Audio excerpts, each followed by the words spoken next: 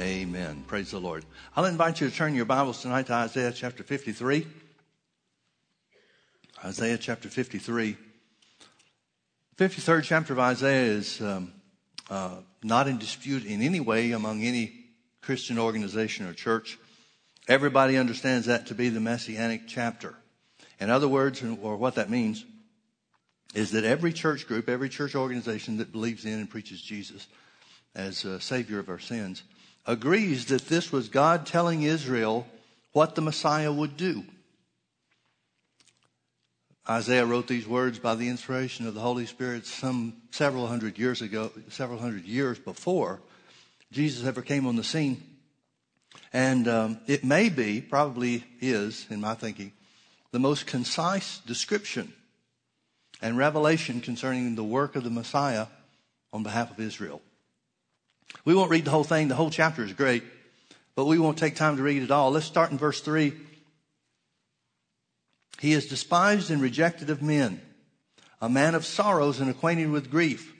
Now, the word sorrows is the word for sickness. The word grief is the word for pains. So he's a man of sickness and acquainted with pains. And we hid, as it were, our faces from him. He was despised and we esteemed him not. Surely he has borne our griefs, sicknesses, and carried our sorrows, pains. Yet we did esteem him stricken, smitten of God, and afflicted. But he was wounded for our transgressions. He was bruised for our iniquities. The chastisement of our peace was upon him, and with his stripes we are healed. Now, there's a shade of difference, just a shade of difference, in the word transgressions and iniquities in verse 5. And the clearest explanation of that difference that I've ever found was from Adam Clark's commentary. He said transgressions were our sins, personal sins. But iniquity goes back to the fall of Adam, the original sin that opened the door for sin and death to come into the world. It opened the door for sickness to take hold of mankind. So it's saying that the Messiah will specifically and literally take care of, do the work necessary to remove our sins and our domination or bondage unto Adam's sin. It's a funny thing that the church looks at the cross and associates the cross with the shedding of Jesus' blood for the redemption or forgiveness of sins. Consequently, there is much of the church that believes that Jesus died for your sins, that believes that's all he died for. But how do you explain away these other things in verse 5? He was wounded for our transgressions. He was bruised for our iniquities. The chastisement or punishment of our peace was upon him. That just simply means Jesus paid the price for our peace. This word peace is the word shalom. It means well-being in every area. It's translated prosperity in some places in the Old Testament as well. It's telling us that he paid a price and his blood was a worthy sacrifice. He paid a price for us to be provided for in every area of life, including finances. Now, I think we do a disservice to this if we break it down and say that's just finances, because God used a word that means a lot more than that. And you know as well as I do that just money doesn't bring peace. But the Bible says the blessing of the Lord makes rich and he adds no sorrow to it. When God adds to you, it's a joyful thing and not burdensome. So he was wounded for our transgressions, personal sins. He was bruised for our iniquities, Adam's sin that passed upon all men. The chastisement of our peace was upon him. The price was paid for well-being in every area. And with his stripes, we are healed. So Isaiah is saying in no uncertain terms, the Holy Ghost inspired him to say it in such a direct and clear manner, you need a theologian to help you misunderstand. Clearly, he said that healing was a part of the work of the cross. It was a part of the work of the cross. And here's why that's important. The Bible says in Romans 5:12, it says, wherefore by one man's sin, talking about Adam, sin entered the world. by one man, Adam, sin entered the world, and death by sin. So death passed upon all men. What it means is this. It means when Adam disobeyed God, that opened the door to the law of sin and death, and all the consequences of death, sickness certainly being up at the top of the list. Adam's sin opened the door to sickness. There was no sickness on the earth. There was nothing that could hurt or harm mankind in any way whatsoever. But when Adam sinned, it opened the door to sickness and every other evil thing that the enemy tries to bring upon us. So that means, since it was sin first, then sickness. Sin first, then sickness. If God's going to do anything about sickness for the benefit and for the well-being of mankind, he has to deal with the sin issue first. Because it wasn't sickness and then followed by sin. It was sin first, then sickness. So for God to do something about the sickness through the work of Jesus and the sacrifice that Jesus made, he had to first deal with sin. He's got to make an atonement, which the word atonement is a theological term. It just simply means a covering over. That's all that could take place concerning sins or regarding the price to be paid for sins in the Old Testament. But with Jesus coming to make an eternal sacrifice for us, it's different. See, the word atonement is only used one time in the New Testament, and it's a very poor translation of the word. God's plan was a plan of redemption, not a plan of atonement. Because Jesus taken away our sins once and for all, removing those sins from us and laying them to the charge of Jesus is much greater than any of the Day of Atonement sacrifices that would cover and suffice for Israel's price for sin to be paid, which they had to do year after year after year. So redemption is not atonement. Redemption is a removal of sins. Atonement means covering over. But a covering over of their sin was the only thing they could have, the best they could have, until Jesus comes and pays the eternal price. But the principle is still the same. You got to deal with the sin issue first and then the sickness issue. Has to. Otherwise, God's not going to be able to do anything about sickness. So what does he do? Well, the Bible tells us that when the 10 plagues were taking place in Egypt and God was in the process of delivering his people, the 10th plague was the death of the firstborn. And God made a way for Israel to be free from that by providing for a sacrifice. There were very specific instructions given to Israel about how the sacrifice was supposed to be and what it was supposed to be used for. You remember the story how that each house had to put the blood of the lamb that was sacrificed, the Passover sacrifice. They had to put the blood of the lamb on the doorpost, the sides of the doorpost and then above. And when the angels of death saw that blood, which is a type of Jesus and a type of the shedding of his blood for every house, when the angel of death saw that, he passed over Israel. But of course, you know the end result. All the firstborn of Egypt died. And Pharaoh finally relented and let the people go. So God had to do something about the sin problem with mankind. But now he knows they're going to make a long journey. What's he going to do? Well, the blood of the sacrifice covers the sin problem for Israel.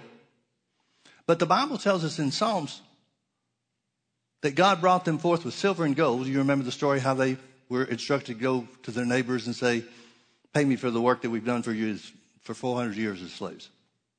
So they spoiled Egypt. They took all the stuff. Everybody wanted to give them the stuff. Just get out of here. We're tired of these plagues. We know it's because of you, so please go take everything we own. So the Bible says that they came forth with silver and gold, and there was not one feeble among them. There was not one feeble among them. Now, if the lack of feebleness, or we'll call that health, was a characteristic of Israel prior to the sacrifice of the Passover lamb, then why is it mentioned? Why would David be impressed by the Holy Ghost to write several hundred years after the Passover, the death of the firstborn, the 10 plagues of Egypt took place? Why would David feel the need Or why would the Holy Ghost impress him to tell us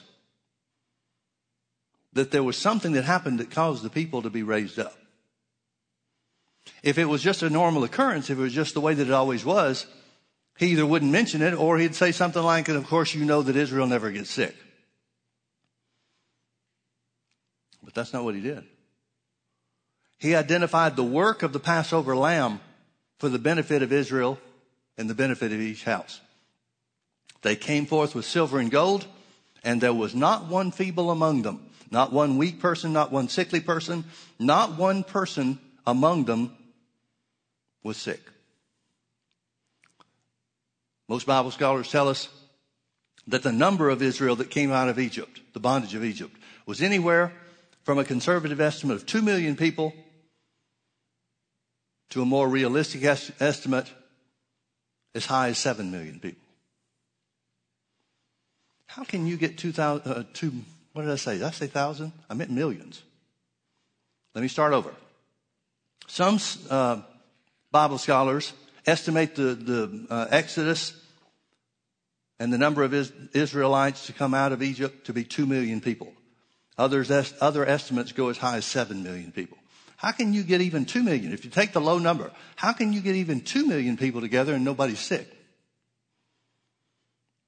Do you realize the screening that you'd have to do to get 2 million people together and nobody be sick or weak or sickly? It'd be nearly impossible. So what is he doing? Well, the Bible says that not only did God demand of the people to put the blood on the doorpost, but he commanded them also to eat the sacrificial lamb that was roasted in fire for the strength of their journey. And that's what David says their journey began as, not one sick or feeble person among them. Now in Exodus chapter 15 and verse 26, one of the first things that happens after God delivers them through the Red Sea is they're in a new land going toward the promised land, the land of Canaan. And they come to a place where the waters were bitter. There's a little bit of disagreement between scholars, Bible scholars, about what bitter means. But most probably it means poisonous. I don't think it's just talking about a bad taste. It probably means poisonous. Be that as it may, God shows Moses a tree, which is a type of the cross of Jesus, and commands him to cut down the tree and throw the tree in the water. And it purified the waters. And what's interesting about that, in my thinking, is that Israel is then told by God who he is. God identifies himself as, I am the God that healeth thee. Now, King James translates it healeth. It's not a bad translation. It could certainly mean that, and certainly does mean that. But it goes even further than that. Because a word is used. The Holy Ghost impressed and prompted Moses to use a word that means continuous action. It could very easily and very appropriately and accurately be translated, I am the God that healed you several days ago with the Passover. It could also be translated, I am the God that will always heal you, because it's a continuous action word. But to use the word that he did and take away any connection with the Passover would not be true to the language that was used. God is first and foremost identifying himself as the one that healed them before in the 10th plague, the death of the firstborn. So when they ate the Passover lamb for the strength of their journey, the strength of their journey required divine healing and restoration to divine health. Now that's who God said he was. That's not man trying to come up with some doctrine. That's what God said about himself. Fast forward another 200 years, Hezekiah becomes king of Judah. The 12 tribes is split by then. And so he became the king of Judah, and he tried to reinstitute some of the things that God had told them to do and some of the things that fell by the wayside because of the wicked kings before him. So he wanted to reinstitute the Passover. Well, what does he do? Well, by the time he decides what he wants to do and sends the word out to everybody to gather together and keep the Passover particulars and the ritual of the Passover sacrifice, he was too late in the year. He missed it by a month. And so he prayed. He said, God, I know we're not doing this exactly right. I know that the people haven't been purified the way that they should have been. I know this is the wrong month to do the Passover, but we're trying to honor you. And so that he reinstituted the Passover. And the Bible says that when the Passover was reinstituted, God healed the people. God healed the people. Well, that's an indication to me that healing was part of the first Passover, wouldn't you think? But it's still the same principle. The blood first to deal with the sin problem, and then the result is healing for the physical body. David spoke of these things. In Psalm 103, he said, bless the Lord, O my soul, and forget not all of his benefits, who forgiveth all thine iniquities and who healeth all thy diseases. First thing out of David's mouth was an understanding of the great benefits of God's blessing. He forgives all your iniquities or sins. He heals all your diseases. Now I want you to turn with me to Numbers chapter 21. Numbers chapter 21 is estimated to be anywhere between 10 and 20 years after the children of Israel come through the Red Sea. We'll start reading in verse 4, Numbers chapter 21, verse 4. And it says, and they journeyed from Mount Hor by the way of the Red Sea to compass the land of Edom. And the soul of the people was much discouraged because of the way. They were very discouraged because of their circumstances. And folks, you need to be smart enough to realize this is where the devil works. This is where he throws his best shot. He tries to get you discouraged because of your situation. He wants to get you whining and complaining and moaning and groaning. So the people were discouraged because of the way.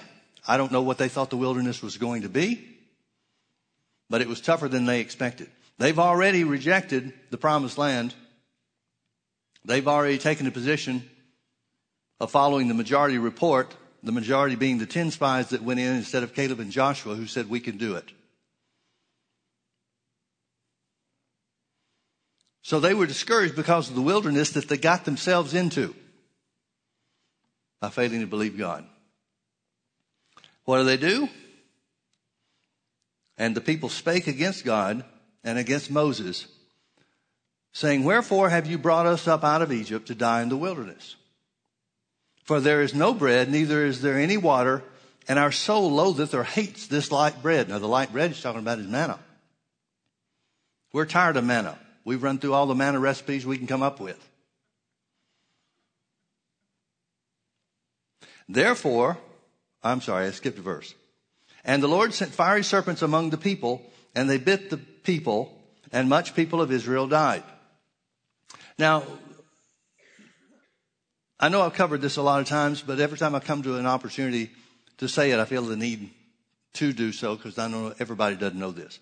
In the Hebrew language, according to Hebrew scholars, in the Hebrew language, Old Testament Hebrew, there are words that are used that imply permission, where the King James translators translated them in the causative sense. Here where it says the Lord sent fiery serpents, you can find other scriptures that tell us that there were fiery serpents throughout the wilderness. But the reality is the only time the fiery serpents came in among the people and came into the camp of Israel were when Israel had sinned. So here where it says, and the Lord sent fiery serpents, God's not trying to kill people. But they've taken a place now against God and against Moses, and so they don't have any protection. They certainly don't have divine protection any longer because they put themselves in the place of sin rather than staying under God's favor. So when it says God sent fiery serpents in, he's not the one that sent them. He's not the cause of them coming. Now they realize that. They know more than most people that read this story knows. God simply allowed them to come in because they spoke against God and against Moses. So what do? Verse 7, therefore the people came to Moses. This is after the snakes are coming into the camp and biting a lot of people, and a lot of people have died. We don't know how many have, but it says many of them died. Therefore the people came to Moses and said, we have sinned. Notice they did not come to Moses and say, God is not treating us right. They recognized that their sin had caused their problem. Now stop and think about this.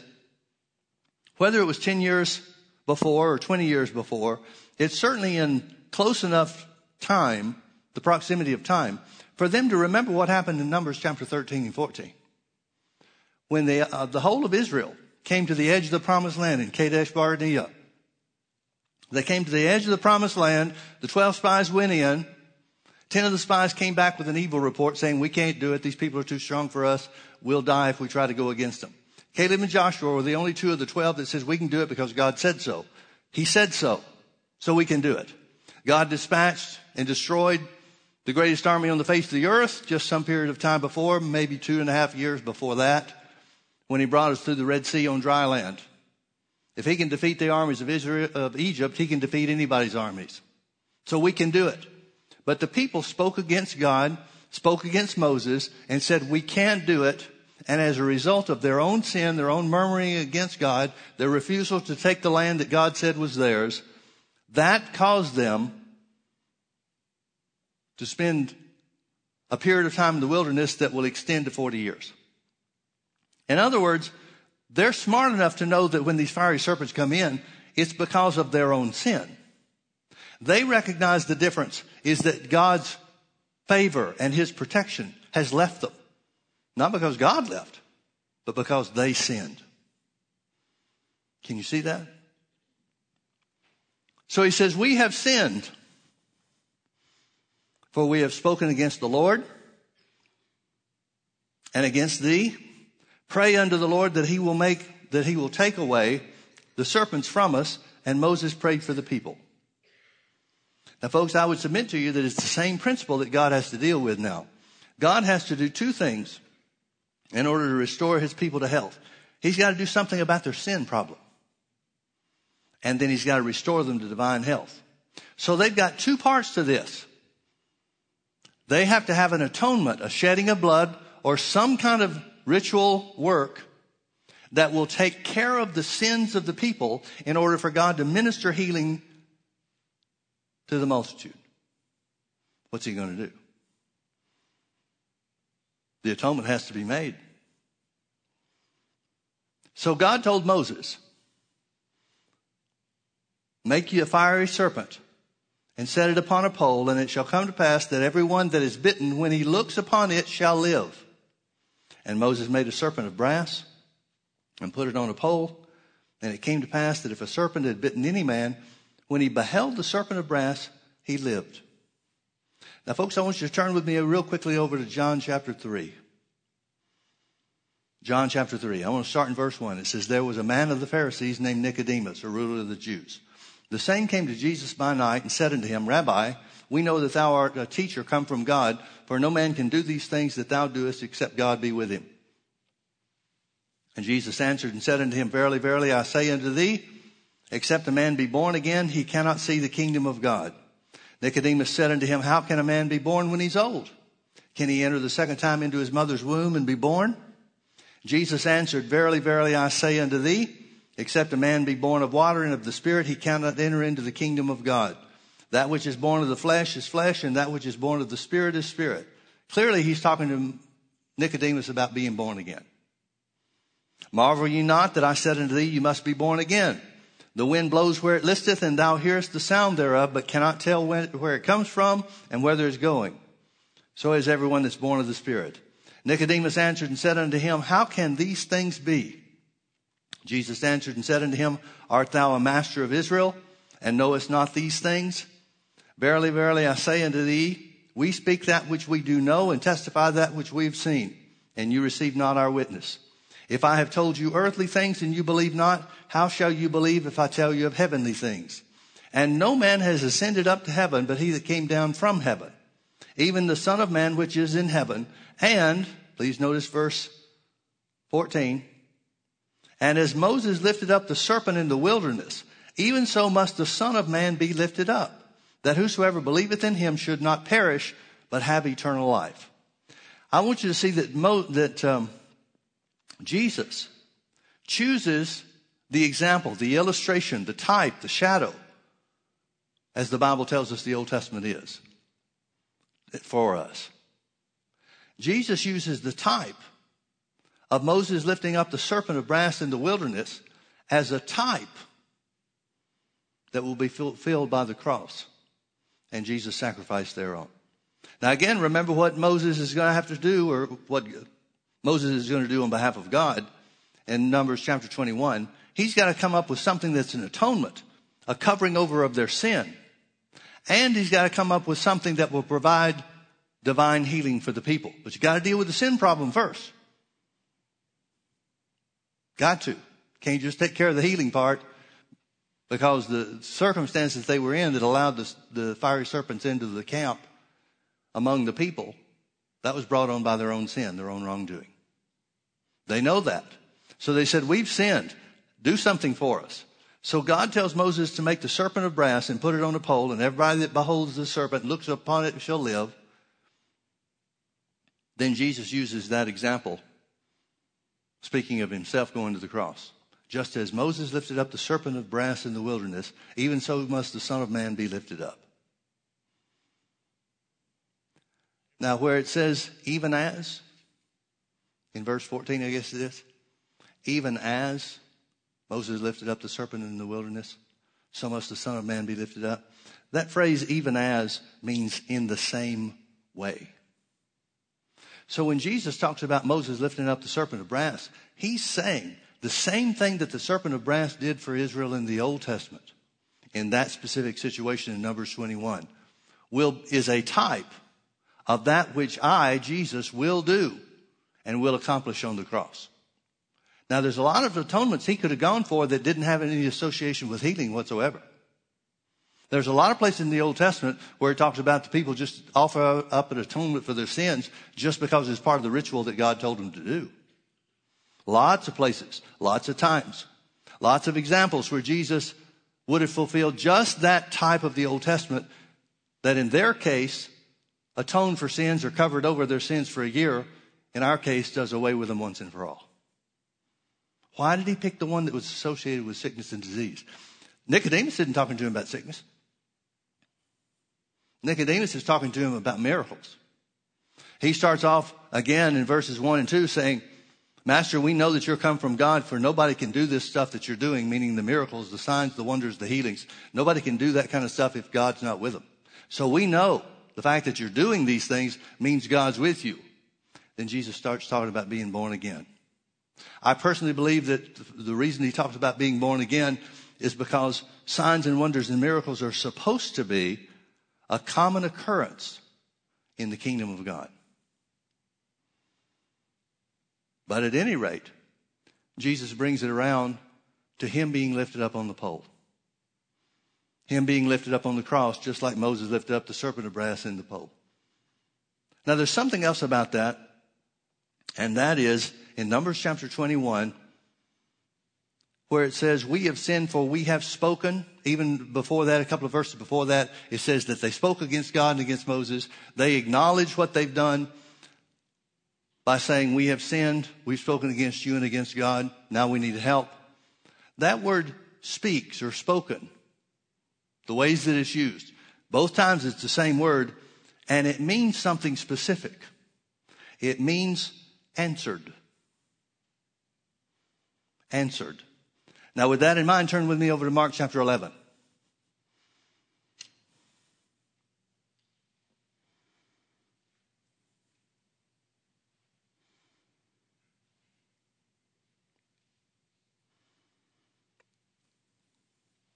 Scripture we're all familiar with.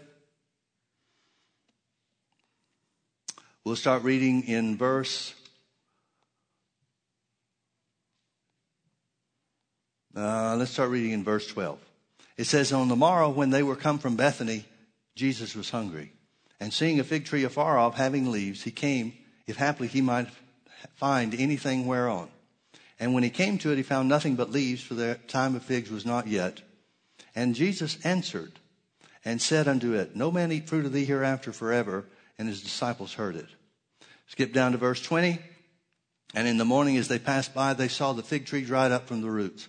And Jesus, calling to remembrance, said unto him, Master, behold, the fig tree which thou cursest is withered away. And Jesus answering said unto them, Have faith in God. For verily I say unto you that whosoever shall say unto this mountain, Be thou removed and be thou cast into the sea, and shall not doubt in his heart, but shall believe that those things which he saith shall come to pass, he shall have whatsoever he saith. Therefore I say unto you, what things soever you desire, when you pray, believe that you receive them, and you shall have them. I want you to notice in two different places in this, it says that Jesus answered. The first time was when he came to the fig tree. Fig trees in that part of the world, and it's not exclusive to figs. It's this way with a lot of fruit trees. But when the leaves come out, the fruit comes out at the same time. Except this tree that Jesus found just had leaves, looked like a healthy tree. It looked like a worthwhile tree, but it didn't have any fruit. So Jesus answered and said, No man eat fruit of thee hereafter forever. Folks, you need to understand something, and that is that the Bible teaches the principle that your circumstances, the things that you deal with in the ordinary course of life, are designed, in many cases, by the enemy to see what you will answer. When sickness comes and attacks your body, you're going to have to answer. And we all do. The question is not whether or not we answer, it's what do we answer. When Jesus was faced with a non-producing tree that's operating contrary to the way that it was created to function. God didn't make any fruit trees that don't bear fruit. Jesus finds that the tree is worthless. It's of no value and no use since it doesn't have fruit to mankind in any way whatsoever. Jesus answers the circumstance. He curses the tree and the tree dies. Everything that the enemy brings against you and me is designed to have an answer. Now, I'm not saying that the devil's the only one that brings things to us that we have to answer. I'm saying simply this. God created the earth in such a way for us to answer whatever comes. See, when sickness attacks us, we give an answer. It's either going to be an answer that's influenced by our knowledge of the Word. No, you don't, sickness. Jesus took my infirmities and bore my sicknesses, and with his stripes I was healed. That's God's answer for sickness and disease. But you know as well as I do, not every believer answers that way. Well, it is flu season after all.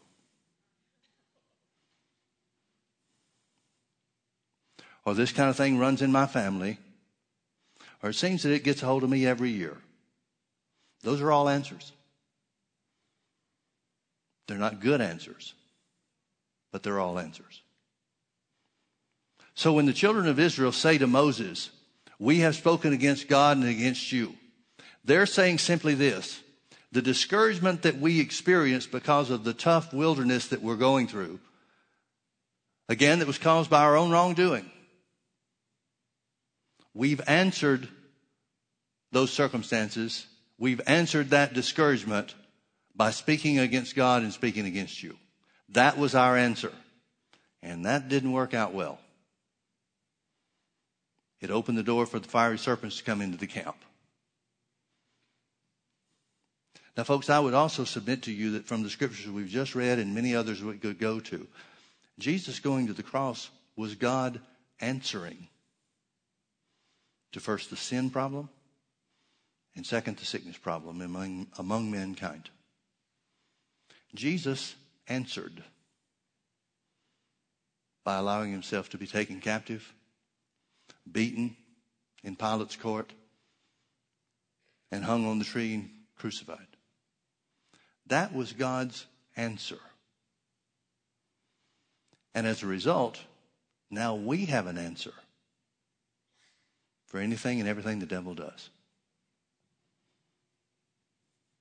We have an answer that he was wounded for our transgressions. He was bruised for our iniquities. The chastisement of our peace was upon him, and with his stripes we are healed. Peter gives us that same answer to the church. 1 Peter chapter 2 and verse 24, he talks about Jesus hanging on the tree. And he, Peter, looking back at the work Jesus did, the same work that Isaiah was looking forward in time to, Peter says, with his stripes we were healed. He paid the price for sin and sickness. He paid the price first for sin by being our substitute. He removed sin from our charge. And with his stripes, we were healed. That's always the pattern, folks. Something has to be done about the sin problem, and then physical healing can be administered to the body. Thank God the Bible says Jesus entered in once and for all into the eternal Holy of Holies with his own precious blood and made an eternal redemption for us, which means for all of eternity, the sin problem has been answered. The sin problem has been dealt with. And because the sin problem has been dealt with for each and every one of his people on every continent on the face of the earth, anywhere that you and I or anybody else might be, that's made Jesus the Lord of their lives and accepted his sacrifice as their substitute, the shedding of his blood to pay the price for the removal of sin once and for all. That means that healing is always available for anybody and everybody. Because first the sin issue was dealt with. Now healing can come. Jesus said it's all about the same thing that Moses did when he made the serpent of brass. Now, some people have a hard time with being a serpent because Jesus was the lamb that was slain for us. But 2 Corinthians chapter 5 and verse 21 says, God made Jesus to be sin for us. He made him to be sin on the cross. He didn't just lay something on him like you'd put a coat or a cloak on somebody's back. Jesus was made to be sin for us. There's only one thing that can mean, and that means Jesus died spiritually. His nature changed from the nature of righteousness, which was rightly his, because he never made a mistake. He never committed sin. But the price for sin's got to be paid by somebody. The price for spiritual death, separation from God that came upon man because of sin in the Garden of Eden. That's got to be paid by somebody. And if it hasn't been paid by Jesus, that means it's still got to be paid by you. That's why the Bible goes into so much detail about Jesus being our substitute, dying for us. Which means he had to become that which we were, which was spiritually dead. So the Bible says God made him, Jesus, to be sin for us who knew no sin. That, or so that, we could be made the righteousness of God in Christ Jesus. And that's who we are. Now, who ever heard of a righteous man or woman who was created specifically by God to have authority here in this earth? Who ever heard of that kind of person who knows who they are in Christ, who knows what the Bible says about who we are and what God did for us through the sacrifice of Jesus? Who would think that that person, made in the image of God, would not have authority over sickness and disease? But there's a lot of Christians out there. A lot of people that have been ravaged by sickness and disease. Now, I'm not throwing rocks at anybody because you can't always look at what somebody's situation is and tell where they are. They might be believing God and you just don't see it or don't know it. But we're exactly the ones who are designed by God to have authority here on this earth. We've been recreated in his image. We've been born again just like Jesus had to be born again. If he died spiritually, then that means he had to be born again at some point in time. And the Bible tells us that he did that when he finished paying the price for sin and sickness and death. And because he's dealt with the sin problem once and for all, the healing is yours. Just like the Bible says from the beginning. Bless the Lord, O my soul, and forget not all of his benefits, who forgiveth all thine iniquities, who healeth all thy diseases, who redeems your life from destruction and crowns you with loving kindness and tender mercy, who satisfies your mouth with good things, so that your youth is renewed like the eagles. That's what Jesus provided for you. It's up to us to answer our situations, to answer sickness when it comes, to answer poverty and lack when it raises its head. We are expected to provide an answer. And as long as our answer is in line with what the Word says, as long as we answer the way that the Bible says we should answer because of being made new creatures in Christ Jesus, Satan does not have the authority. He does not have the ability. He can't keep sickness on your body. He can't do it. Now, you might have to outlast him. You might have to hold your ground longer than you think you should. But the issue should not be, as our understanding of the truth of the Word grows, the issue shouldn't be how long. The issue should simply be, it's mine. If I have to stand for a week, it's mine. If I have to stand for a month, it's mine. If I have to stand for years, it's mine. It's mine because the Word's true. That's how we're to answer. We're to answer with the Word. That's what Jesus did when Jesus was tempted of the devil in the wilderness after 40 days of fasting. Jesus answered, "It is written." Here's what the Bible says. We need to quote the Bible to the devil. He has a short-term memory. We need to keep reminding him. Here's what the Bible says about us. Jesus took our infirmities and bore our sicknesses, and with his stripes we're healed. Amen? Amen. Let's pray. Father, we thank you so much for the truth of your word. We thank you that we've been made righteous by the blood of Jesus. And because we've been made righteous, the sin problem has been dealt with for all of eternity. Therefore, since the sin problem was dealt with, we have a right to every other one of your benefits. We declare that all of our iniquities have been forgiven, removed literally, and all of our diseases were healed. We declare that since Jesus took upon himself our infirmities and bore our sicknesses, by his stripes we are healed now. No matter what it looks like in our body, no matter what circumstances arise, we answer. Jesus paid the price.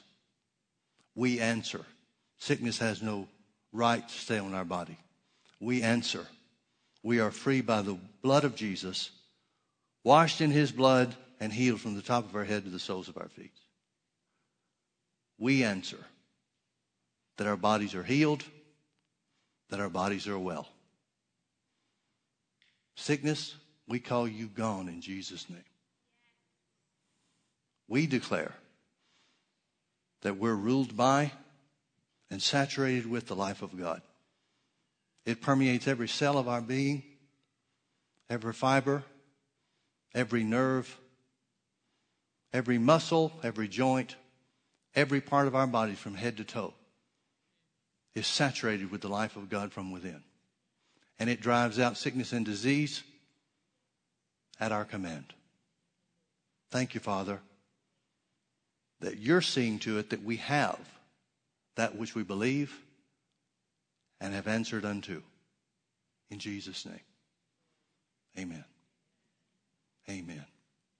Every situation that comes up against you, you need to have an answer for. Everyone.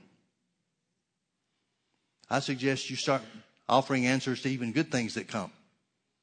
When a blessing rises up, say, well, that's what it is. I'm blessed of God. Here we go. Every situation, not just evil, not just tragedy, not just trouble and afflictions and so forth. Every situation that we encounter deserves an answer. Amen? Amen. Praise the Lord. Well, say it with me. The Lord is good, and his mercy endures forever. Amen. Thank you for being with us.